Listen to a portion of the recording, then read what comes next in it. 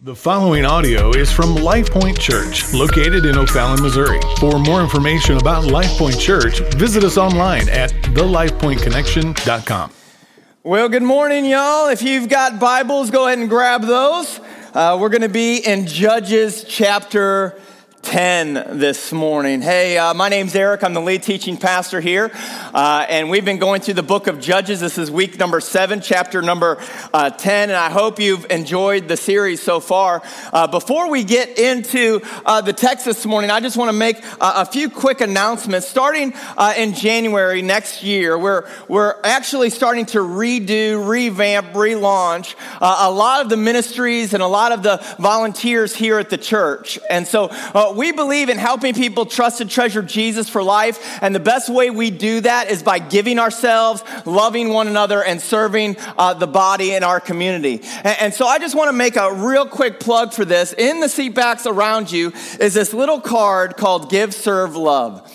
So whether you currently volunteer in a ministry or you don't currently volunteer in a ministry, if you would just simply say, you know what, I'm willing to get involved. We're starting a training process. We're starting group process. We're starting to revamp these teams. And so if you're interested, if you're willing, you're saying, you know what, I'm not real sure what to do. Hey, just fill out a card, drop it off at the welcome counter so that we can get in touch with you. If you've not already received an email and you have filled one of these cards out, we probably got your email address wrong, and it's probably kicked back. And so you can text the number that's on the card with your information so that we can give you all the updates on what's going on. If you're new or newer to the church, we just ask that you fill out one of these welcome cards. You can drop that off at the welcome counter as well. And next week, we actually have an open door lunch for everyone who's new or newer. You're like, I don't know if I'm new. I don't know if I'm newer. Have you ever filled out a card? You should fill one out. Have you ever been to an open door? You should fill one out. All right. So if you are new or newer, just make a moment and take that out. I guarantee the lunch is going to be delicious. I believe we're catering in from Qdoba. So if you love Qdoba, that's going to be your thing. We're not going to be serving these. These are the cheapest hot dogs you can buy in St. Charles County, I believe. How many of you guys like hot dogs? I think I had 2 hot dogs this week. What's amazing to me is that Americans love hot dogs. They love hot dogs. I looked it up this week, and it says that estimates say that Americans consume 20 billion hot dogs a year. That actually works out to 70 hot dogs per person each year. 70. And some of you are like, I don't eat hot dogs. That means someone else ate 140. 20 billion hot dogs. Listen, it says that hot dogs were served in 95% of the homes in the United States. 95%. But let me ask you, have you ever looked at the package? This one says classic bun-length Franks. They don't call them hot dogs because that would be an insult to our pets. But it says it's made with chicken and pork is added. Okay, so as I read this, listen, the first ingredient is mechanically separated chicken and water pork. So I'm thinking, what is mechanically separated chicken? I looked it up. The USDA defines it as a batter-like poultry product manufactured by forcing chicken bones with attached edible tissue. Who defines edible? I don't know. Chicken bones with attached edible tissue through a sieve under high pressure. This process is called advanced meat recovery. I know your mouth is watering now. My point is this. Hot dogs are not real meat. It actually says less than 2% on here. So it could be 2. It could be 1. It could be none. But it also says things like modified cornstarch. It's not even actual cornstarch, it's modified, like they changed it. There's, of course, a lot of salt.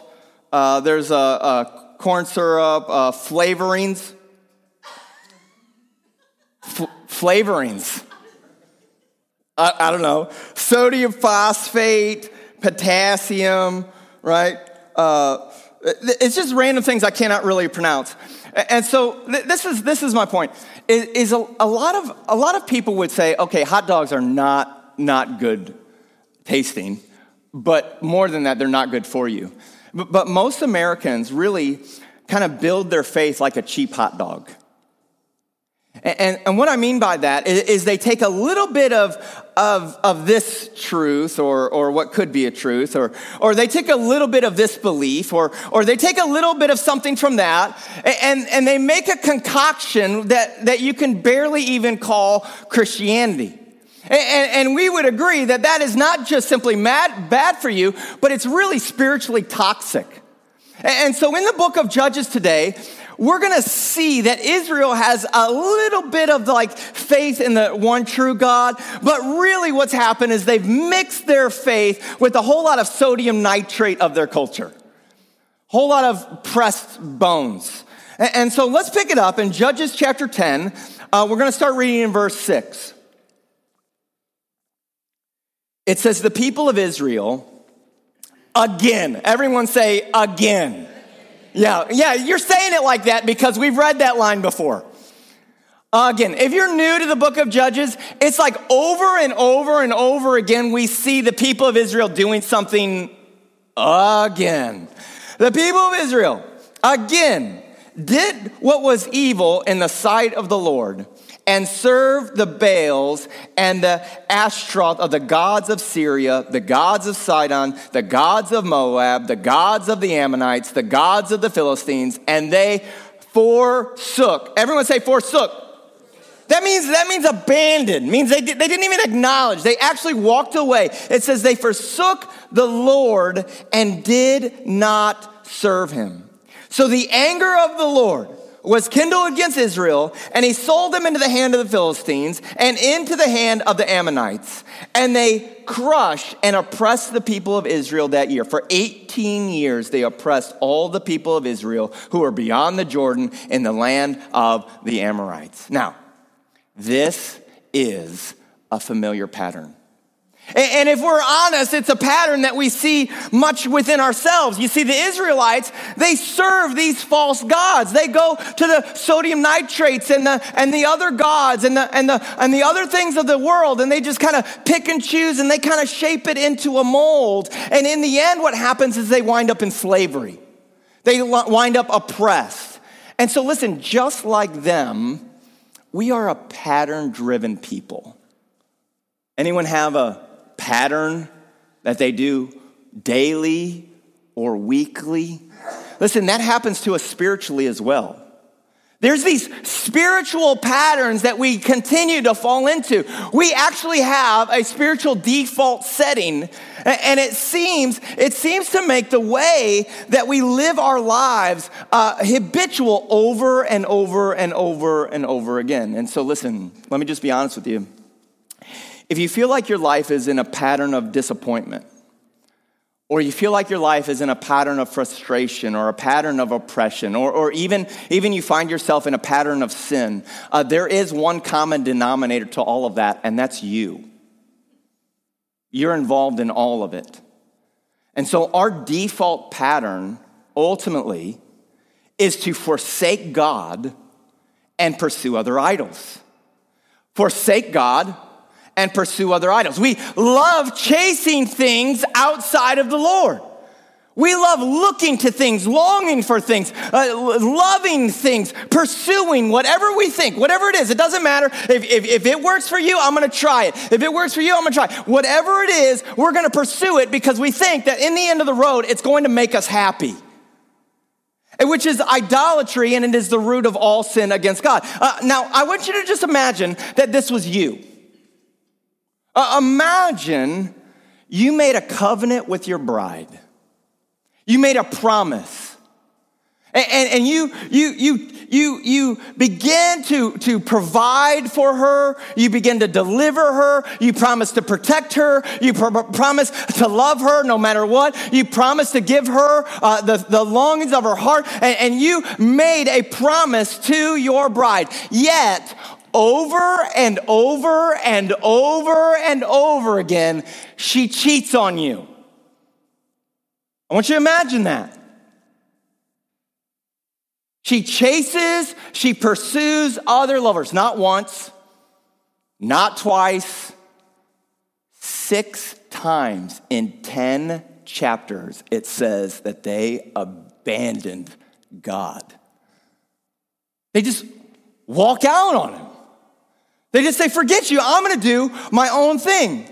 And most people in our culture will say, oh, it doesn't matter. It's God. God should just deal with it. Like God is some sort of vending machine that can be kicked and punched if it doesn't spit out the right drink. Like God somehow doesn't deserve justice or should just simply handle all the evil against him. Listen, Jeremiah chapter 2 has the clearest picture of this pattern that we find ourselves in.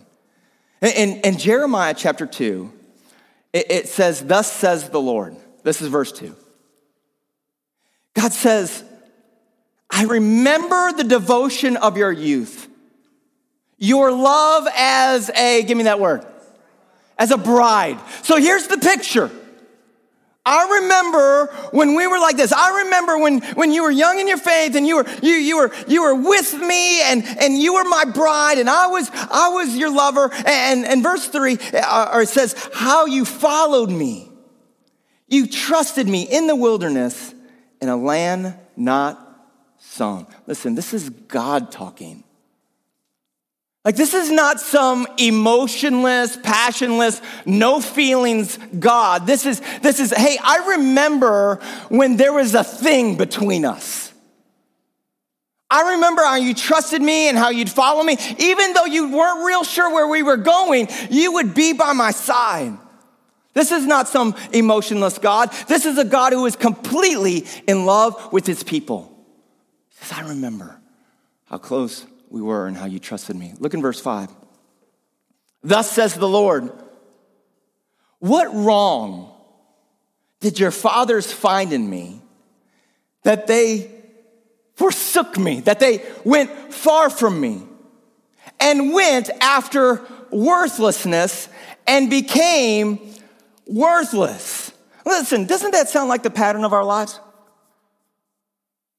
Doesn't that sound familiar?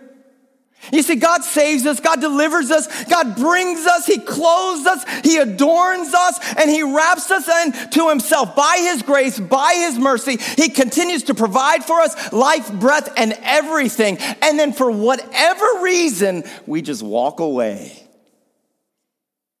We start chasing other things besides God that would somehow, we think would satisfy us. Listen, I do this. I struggle. This is the pattern of my sin nature. And so whatever reason, we chase other things. And God is looking at us saying, what did I do? God's like, where did I go wrong? What fault did you find in me that somehow would lead you to just walk out on me? What fault? Listen, verse 11. He says, has a nation changed its gods, even though they're not even gods?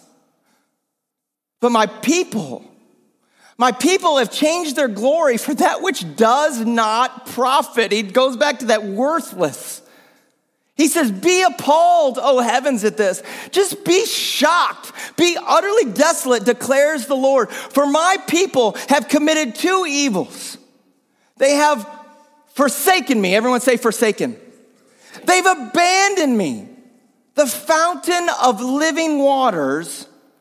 And number 2, they hewed out cisterns for themselves. broken cisterns that hold no water. God says there's two sins that make up this deadly pattern. One, God says, you've abandoned me. The first thing that happens is you've forsaken me, God says. And it's meaning like, not only do they just simply do whatever is right in their own eyes, not only do we choose sin, but he's saying, you actually choose sin over me. The fountain of living water. The one who is the source of life, the one who is the source of everything that your soul longs for. It's like you're looking for something that would somehow you could drink in that would actually be more quenching, more satisfying than living water. He says, you've chosen other things. And then he says, be appalled at that. Like, isn't that mind-blowing that we would do that? You left me the fountain of living water because you thought you could go into the desert and dig a hole deep enough to find some type of water that would be more refreshing. And the problem with your digging and your digging and your digging is that it's a broken cistern. It doesn't even hold water. I mean, how crazy is that? That God is saying, hey, come to me, drink from me. Hey, follow me, trust me. I am the source of all life. And you're like, you know what? I'm going to go dig a hole. I'm going to try and find that somewhere else. Listen, he says, this is the brokenness that is in each one of us. Like we choose to dig a hole looking for refreshment rather than clinging to God himself. Not only do we just dig holes, we actually know the fountain is there. And we actually ignore it. Why are you digging? I'm really thirsty. Have you ever dug a hole?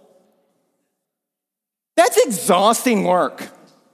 I mean, particularly here in Missouri, it's like there's a level of like rock and I don't know, it's like 6 inches down or something. Like, it's exhausting, and you're sitting there digging, and God's like, what are you doing? I'm really thirsty. And he's like, seriously? And we forsake God. And so, like this nation that we see in Judges, we see this sinful pattern of rejecting God and then replacing God. Rejecting God and then replacing God. Okay, God, I don't want that. I don't want you. I want this. This is going to be my God for a while. And when this thing lets me down, I'm going to go dig another hole trying to find something else. So we reject God and replace God. Your life becomes a perpetual cycle of digging cisterns that don't even hold water. Your life becomes a pattern. You say, oh, you know what? I'm not really happy, so I need to find a new relationship. I need to get out of my marriage. I need to get out of my relationship. I'm not really happy. I'm going to go digging. You know what? I don't like the way God made me, so I'm going to actually go dig for a new identity, or I'm going to go digging. Or I'm not satisfied with the level of achievement that I have or the level of income. I'm going to actually go digging. I'm going to go find something that would finally satisfy, something that would finally complete me. And you dig and you dig and you dig and you dig and deeper, thinking that somehow if you dig deep enough, that the water is down there somewhere, and God is standing there saying, it's the wrong well. You're looking in the wrong place. It's broken, and it doesn't even produce water. Look at what happens in Judges 10.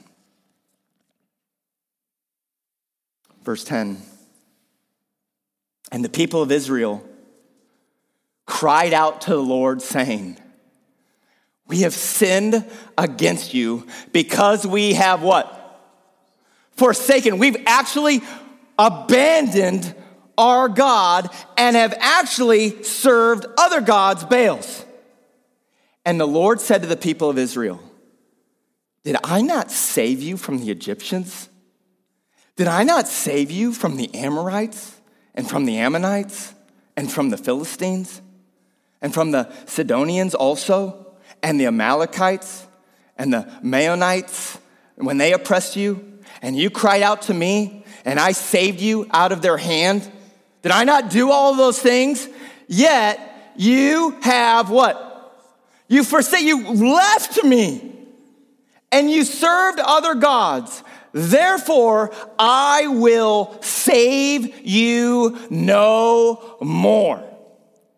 Go and cry out to the gods whom you have chosen, and let them save you in your time of distress.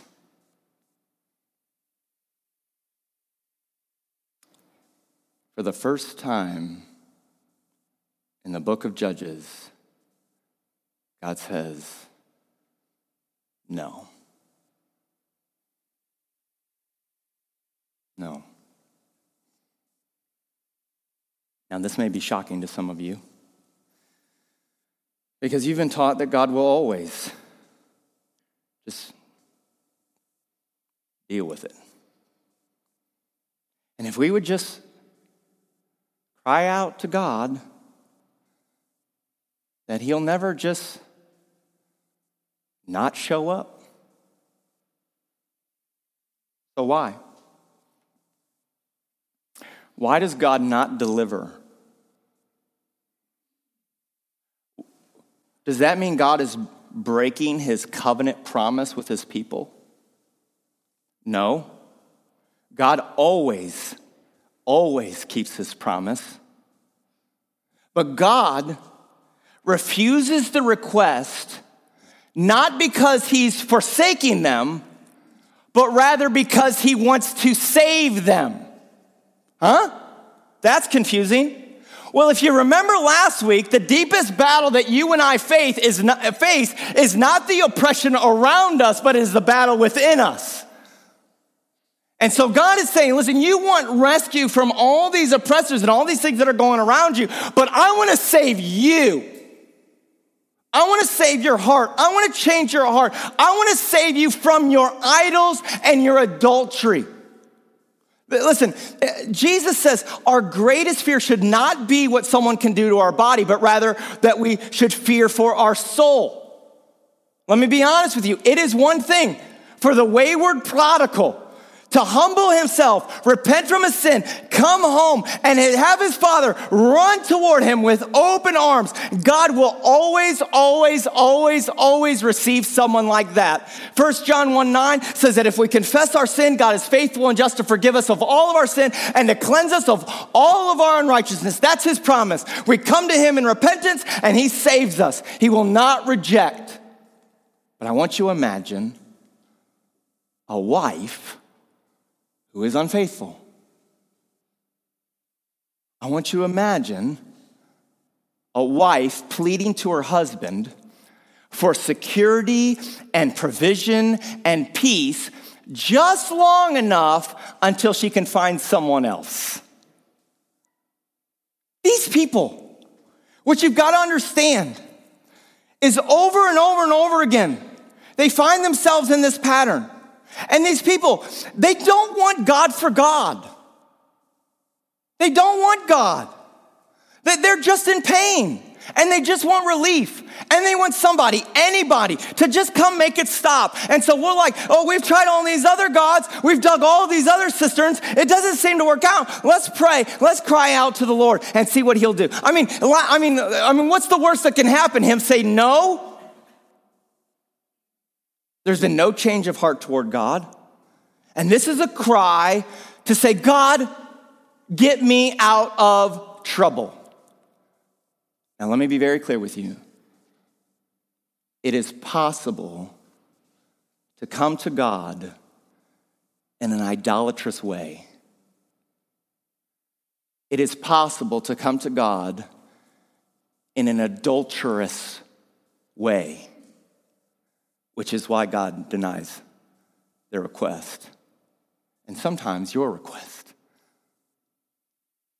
That's why God says no. In fact, in the book of James, we actually get this shocking illustration of how God is pictured as cheated on, like a husband is cheated on by his wife. Look in James chapter 4, in verse 2. He says, "You desire and you do not have, so you murder." Remember the battle? Murder's not the problem. It's something that's going on in here first. He says you have something going, like there's this desire in your heart and you don't have, so you just lash out. He says you covet and cannot obtain, so you fight and quarrel. You do not have because you don't ask. Everyone say ask. Now we're talking about prayer. Now we're talking about, I don't have something, so I'm going to ask. Verse 3, you ask. Yes, you're praying right now, and you don't receive. Why? It says because you ask wrongly. So there's a wrong way to pray? He says you ask wrongly, and I want to define that for you. You ask in order to spend it on your passions, you adulterous people. Do you see the image here? That's the picture. You see, he's accusing these people who are praying wrongly and praying to spend whatever they want God to give them on their own idols, on their own passions, on their own pursuits. But it says when you do that, it's like you're an adulterer. It's like you're a wife cheating on her husband. It goes on. Verse 4, you adulterous people, do you not know that friendship with the world, a wife failing to love, falling in love with another man, a friendship with the world is enmity with your husband, God? Therefore, whoever wishes to be a friend of the world, this other lover, makes himself an enemy of God. Do you suppose it has no purpose that the scripture says, I yearn jealously over your spirit? That's a small s spirit that he made to dwell in us. This is the picture in the book of Judges. God is like a husband who has a wife, and he yearns jealously over her. This is a righteous jealousy. This is not God seeing what someone else has and says, I want that. This is God saying what is rightfully mine is being given to someone else. That's a righteous jealousy. He says, don't you see how badly I want you to be with me? Don't you see how badly I want you for myself? Don't you see how I want you in my home, in my room, in my courts? Sitting with me, loving me, passionately pursuing me. And so this is the picture of a husband looking at his wife, constantly going and cheating on him. But here in this picture in James 4, what is she doing now? She's praying. And she comes into the house. She comes into the bedroom and says, oh, husband, I'm in this terrible situation. She gets down on her knees and says, oh, Lord, oh, husband, I need some relief. I need some money. Could you give me some money? Could you give me $50? Oh, husband, could you give me $50? I mean, in your grace and in your mercy, could you please give me $50? And the husband gives her the money. Here's $50. Oh, thank you. And then she goes down the hall and pays it to another man to sleep with him. That's the picture. That's the picture. That she takes what God gives her and says, I'm going to go spend it outside on my passions. Let me ask you, do you use prayer that way? You make God the butler of your life? Ringing a bell? Oh God, please. Simply using prayer as the means of deliverance or worldly comfort? Do you ask God to provide other lovers for you? To give you idols like comfort or money or fame or prosperity? Do you come to God crying out for idols, or do you come to God crying out for more of Him? God, I need you more in my life. I am like a sheep. I have gone astray. I don't want these things. I want you. I've been digging and digging and digging. Listen, I don't want these things. I want you. The battle for us, the battle for you, the battle for me is that we would see Him truly, truly as the living fountain, to know Him and to love Him and to treasure Him, not just to use Him. That's not a healthy relationship. Listen, it's not wrong to pray to get well from sickness. It's not wrong to pray for your family to be safe. It's not wrong to pray for a new job if you need a job. And it's not wrong to pray and desire deliverance from your oppressors. It's just wrong if you want it more than God.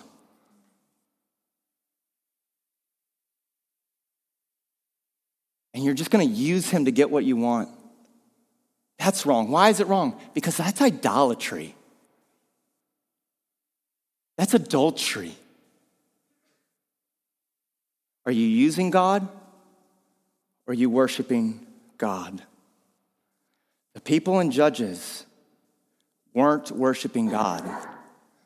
They just wanted God to get them out of their trouble. Because when God gets them out of their trouble, they won't build their relationship with God. They'll just go back pursuing the things of the culture. And God says, I'll tell you what, you want deliverance? Why don't you go and cry out to all your other lovers? I'll tell you what, you want deliverance? Why don't you go and cry out to the other gods that you've chosen? Let them save you. Why don't you go dig a hole somewhere and see if that hole will somehow deliver you? Verse 15. The people of Israel said to the Lord, we have sinned. Listen to this. Do to us whatever seems good to you. Do you ever say that? Oh, that'll make your heart race. Oh, God, just do whatever is good to you. It's like I'm putting all of my desires to the side and say, your will be done. Whatever seems good to you. Only if you could, please deliver us. I pray like that. So they put away all the foreign gods from among them and served the Lord. Listen to this. And He, the Lord, became impatient over the misery of Israel. Listen, that's true repentance. They say, listen, I don't care what we get. I just want your will. I just want you to do what is right. If that means letting me perish and saving my kids, I don't know what that means. But God, just do whatever is good to you. Listen, there are two signs of real repentance. Two signs. One is real sorrow over sin, not just the consequence. Like real brokenness over the sin, not just the consequence. And a sorrow over your idolatrous motives, not just changing behavior. So it's not just, oh, I identify what I did wrong and I said I'm sorry for that behavior. But repentance, listen to me, is sorrow over why we chose the wrong above God in the first place. It's sorrow over why I even thought a hole in the ground would be better. That's a heart issue over a behavior issue. God, my heart wants holes in the ground rather than you, and I am broken over it. And the Lord, it says, became impatient over the misery of Israel. So back to you digging a hole. Oh my gosh. Is that not miserable? God's standing there watching you dig the hole. In your misery, he's like, okay, I've had enough. Just put it down. Like that tells me that I love that phrase. It says he became impatient over the misery because God feels for his people. It's not that he doesn't have compassion. He does have compassion. He hurts with them. And he says, enough is enough. The next verse in that James illustration, James 4:6, it says that God gives more grace. So when we cheat, when we ask God for stuff rather than him, when we ask God for other lovers rather than him, the next verse it says, okay, but God gives more grace. How many of you are thankful for God's grace? Oh, God, thank you for your grace. Okay, so God, he says, okay, enough is enough. I'm going to send a judge. I'm going to send someone to help deliver you. Chapter 11 comes. Now, Jephthah, the Gileadite, was a mighty warrior. Say mighty warrior. Come on, say it in like a warrior's voice. Say mighty warrior. Mighty warrior. Yeah, that's right. He was a mighty warrior, but he was the son of a prostitute. Gilead was the father of Jephthah. And Gilead's wife also bore him sons. And when his wife's sons grew up, they drove Jephthah out and said, you shall not have the inheritance of our father's house, for you are the son of another woman. So Jephthah fled from his brothers and lived in the land of Tob. And worthless fellows, that's weird, worthless fellows collected around Jephthah and went out with him. I mean, imagine if you were the guy that kind of hung out with him and was like, hey, that's me, worthless fellow. So here's the picture. Jephthah was rejected by his brothers. He moves off to another land. He flees far away. And then he kind of comes this mob boss, right? And then 11:4 comes. After a time, the Ammonites made war against Israel. And when the Ammonites made war against Israel, the elders of Gilead went to bring Jephthah from the land of Tob. And they said to Jephthah, hey, come and be our leader so that we might fight against the Ammonites.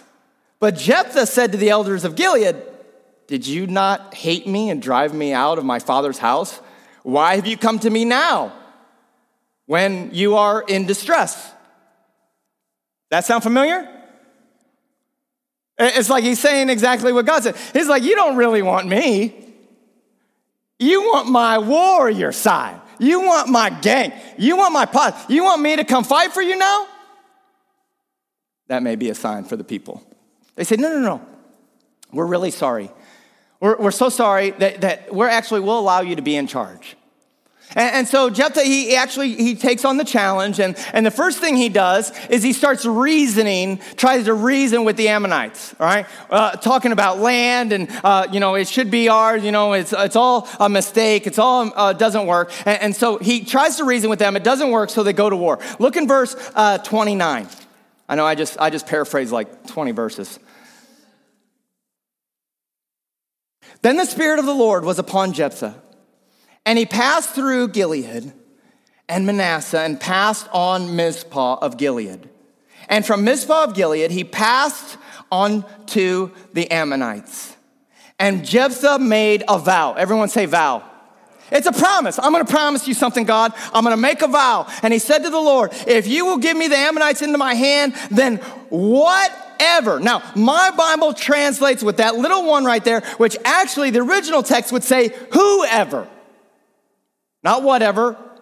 Whoever comes out of the doors of my house to meet me when I return in peace from the Ammonites shall be the Lord's, and I will offer, not it, some of the Bibles say it, but the translation is him, I will offer him up for a burnt offering. Okay, I want you to get this picture. God, I promise, if you give me victory in this battle, when I go home, whoever walks out of my house, I will offer to you as a burnt offering. Now, you don't need to know the tabernacle system to know a burnt offering is to put someone to fire over the altar. Keep going. So Jephthah crossed over to the Ammonites to fight against them, and the Lord gave them into his hand. And he struck them from Aroer and neighborhood of Minnith, 20 cities as far as Abel Karim, with a great blow. So the Ammonites were subdued before the people of Israel. So Jephthah came to his home at Mizpah, and behold, his daughter came out to meet him with tambourines and dances, and she was his only child. Besides her, he had neither son nor daughter, and as soon as he saw her, he tore his clothes and said, "Alas, my daughter, you have brought me very low, and you have become the cause of great trouble for me. For I opened my mouth to the Lord, and I cannot take back my vow." So Jephthah promised to make a human sacrifice to God if God would give him victory. And he obviously expected someone else, a servant, but not his only child. Jephthah promised a burnt offering to God. Deuteronomy 12:31 says a human sacrifice is detestable and the Lord hates it. So why did he make that vow? That doesn't seem very righteous. Doesn't seem very Christian of him. Well, here's the problem. Jephthah was clearly deeply desensitized to violence. Apparently, burnt offerings were super common. I mean, when you worship 7 other gods besides the one true God, you start to understand that human sacrifice was no big deal. All these other gods would just require it or demand it. And so Jephthah had clearly been desensitized to the pagan cultures around him. Listen, this is a vivid picture of the horrible example of how believers can profess faith in God and hold to maybe some truth, but let the world squeeze in all of these little things into that little small mold that fits on a bun. And today, we are more likely to let the world attitudes toward things like faith, and what the world says about marriage, or what the world says about money, or what the world says about sexuality to come in and say, "Oh, that sounds good." And we begin to let them saturate in, process these bones and marrow and parts into what we know as biblical truth. Jephthah was not only infected by the pagan immorality, but also the pagan works of righteousness. He didn't understand God's character. Listen, I think one of the biggest problems we face in the church is we don't understand God's character. We either say, "Oh, he should just deal with it and there's no problem with sin. I mean, he just accepts me the way I am, so there's no really need to repent." Or we don't understand his grace and his loving and his kindness. And so we don't understand the character of God. You see, human sacrifice was how you would bargain with a god. Pagan worshipers did human sacrifices. They would do them in order to bribe and barter with God to get whatever they wanted. Do you barter or try to bribe God to get what you want? Anyone ever made a vow to God and said, "God, if you do this, I will never again"? "Oh God, I promise this, I'm making a vow, and I'm serious this time." If I do this, God, you do this. And so the God of the Bible, listen, only wants one kind of sacrifice. And it is that the self-sacrificially offering to God with the lordship over my entire life. God, I want to be a living sacrifice for you. I'm offering you every part of my life. Do whatever is good in your sight. Your will be done. Change my mind, change my heart. It's completely yours. I'm not fighting against you anymore. I'm completely surrendering. And even your complete surrender does not secure his favor, but is actually a response to his favor. He's already promised to deliver you. And if his grace and his mercy, he promised to deliver me, then my response of surrender is not to purchase his favor. It's actually in response of his favor. Oh God, how would you love a wretch like me? How would you ever receive a sinner like me? My response to surrender is only in first response to his grace. Romans 12:1, therefore, as a living sacrifice, offer yourself to God. Jephthah believed that the Lord needed to be impressed. The Lord doesn't need to be impressed by you because, listen, you can't impress him. He thought that maybe God could be bought. Maybe God could be controlled by certain behaviors. That maybe I could start to have a bartering system with God. And the tragedy is that God has actually already decided to save his sinful people, and God already decided to use Jephthah to do it. And here's the hardest thing. Jephthah seems to have no concept of God's grace. Let me ask you, do you know grace?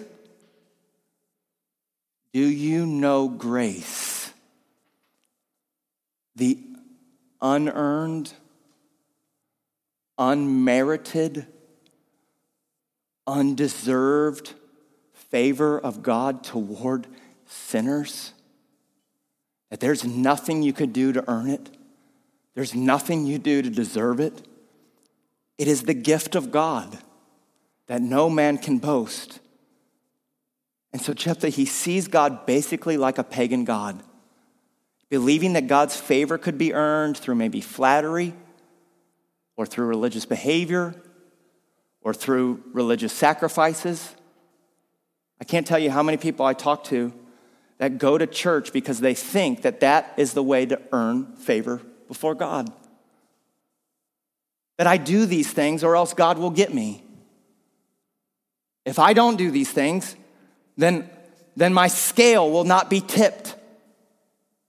And Jephthah, when he obviously realizes like how crazy his vow was and how it kind of trapped him, why doesn't he just confess his sin and his foolishness and break his vow and save his daughter? Why doesn't he just do that? He doesn't know God's grace. He doesn't trust God. He trapped himself. He doesn't trust him. He thinks that God's going to get him if he doesn't keep his vow, even at the life of his own daughter. This is the same works-based righteousness that is proclaimed through churches abroad and local. This is the same works-based righteousness. And God says, my altar is closed. There is not a vow you can make, a promise that you can make that would somehow earn my favor towards you, because my favor is not found in your obedience or your religious behavior. My favor is found in my Son, Jesus Christ alone. Nothing more, nothing left. When I see you, if you have put your faith in the Son, Jesus, I see righteous, perfect, holy, blameless. There is only one deal God makes to his people. That's Jesus' complete righteousness for our absolute surrender. His righteousness for our sin. So let me just close with these thoughts. As the band gets ready to come, we get ready to respond. Let me just give you some things that I need you to hear. Number one, we are far more influenced by our culture than we realize. Which is why we must cling to the Word of God. Because we are more influenced by our culture than we realize. And what can end up happening is we begin to develop this concoction of faith that's not even Christian at all. Maybe 2%.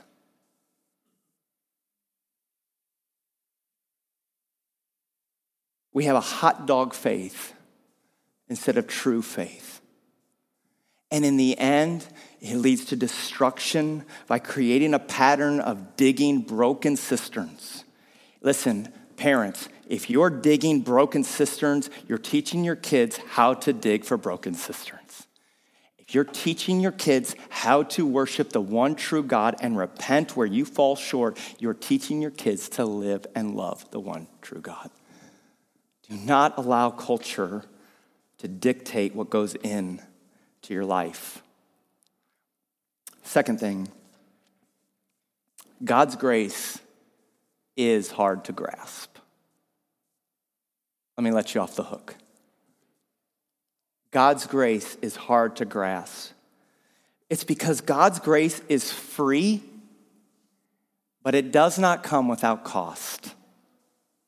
You hear me? God's grace is free, but it doesn't come without cost. Like Jephthah, Jesus, he was despised and rejected by men. He was a man of sorrows. He was acquainted with grief.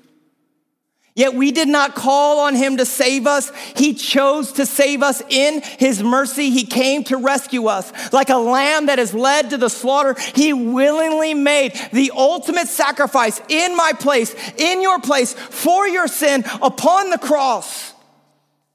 And all the penalty that is due to you was poured out upon the Son. All the wrath of God toward all my idolatry and all my adultery was poured out upon Jesus Christ for those who would believe. So that now, through faith alone, no vows, no promises, no altar calls, no nothing. Like faith alone brings me back to him. We no longer need to make any offering on the altar of God and make some vow before him, somehow trying to earn the salvation that he freely gives. That is the real meat of the gospel. It is the perfect life of Christ. The life that we could never live, the penalty that we deserve, he paid. It is the righteous for the unrighteous, once and for all time, for anyone who would put their trust in him. Jesus, on the night he was betrayed, gave us a symbol of this. He gathered with his disciples. After giving thanks, he took the bread. And he said, "This is my body. And my body is broken for you. Take and eat and do it in remembrance of me." You see, it was his body broken, but ours was deserved. He did it. And today we want to remember. In the same way, he took the cup. And he said, "This is my blood that is poured out for the forgiveness of sins. Take and drink and do it in remembrance of me." The Bible says that we should examine ourselves. That we should look at this idolatry-driven heart, this adulterous-driven heart. And not just simply look at our behaviors, but the reason why we behave the way we behave. And ask God to say, "Cleanse me." Knowing that his body was broken and his blood was shed so that we truly can come into his courts and come into his presence and receive his grace. And so today, in just a moment, I'm going to ask you to examine your heart. I'm going to ask you to ask the Holy Spirit to begin to reveal what is going on within. And that truly you would repent of whatever that is, whatever that waywardness is. And that you would take the bread and take the cup in remembrance of him. If you don't have one of the communions, we've got some in the baskets. We've got some volunteers that will be happy to pass those out in just a moment. You just raise your hand and get one. But I also want to say that this is something that Jesus gives to believers only. This is not just a fun snack we take at church. But if you're not a believer in Jesus, then we would just say, then don't partake in it. It's really a sacred moment for us as Christians to begin to really reflect and lean upon God's grace through faith. So I'm going to pray in just a moment. And I want to encourage you. Examine the ways that culture is influencing you. Put away those false idols. Stop digging holes and come to the fountain of living water and trust his grace is sufficient. Let's pray. Oh, Jesus, today we just acknowledge that our pattern of our hearts is broken. In many areas and situations, we are wayward. And so now, Holy Spirit, I ask that you would begin to move. Holy Spirit, begin to reveal areas within each one of us that we've dug holes, worshiped other things, chased other lovers, and Lord, change us from the inside out. My behavior is a sign, is a symptom of my wayward disease. And so Jesus, today, cleanse me. I ask you, forgive me. Wash me. Take upon all my unrighteousness and let me receive by your grace and by faith your complete righteousness in my life. Lord, you see me. You know me. You have mercy upon me. And today I receive that in Jesus' name. Today we take the bread and we remember your body broken. We take the cup and we remember your blood shed so that truly we would be free to live as a living sacrifice for you and you alone. Jesus, save us. In your name, amen. Amen.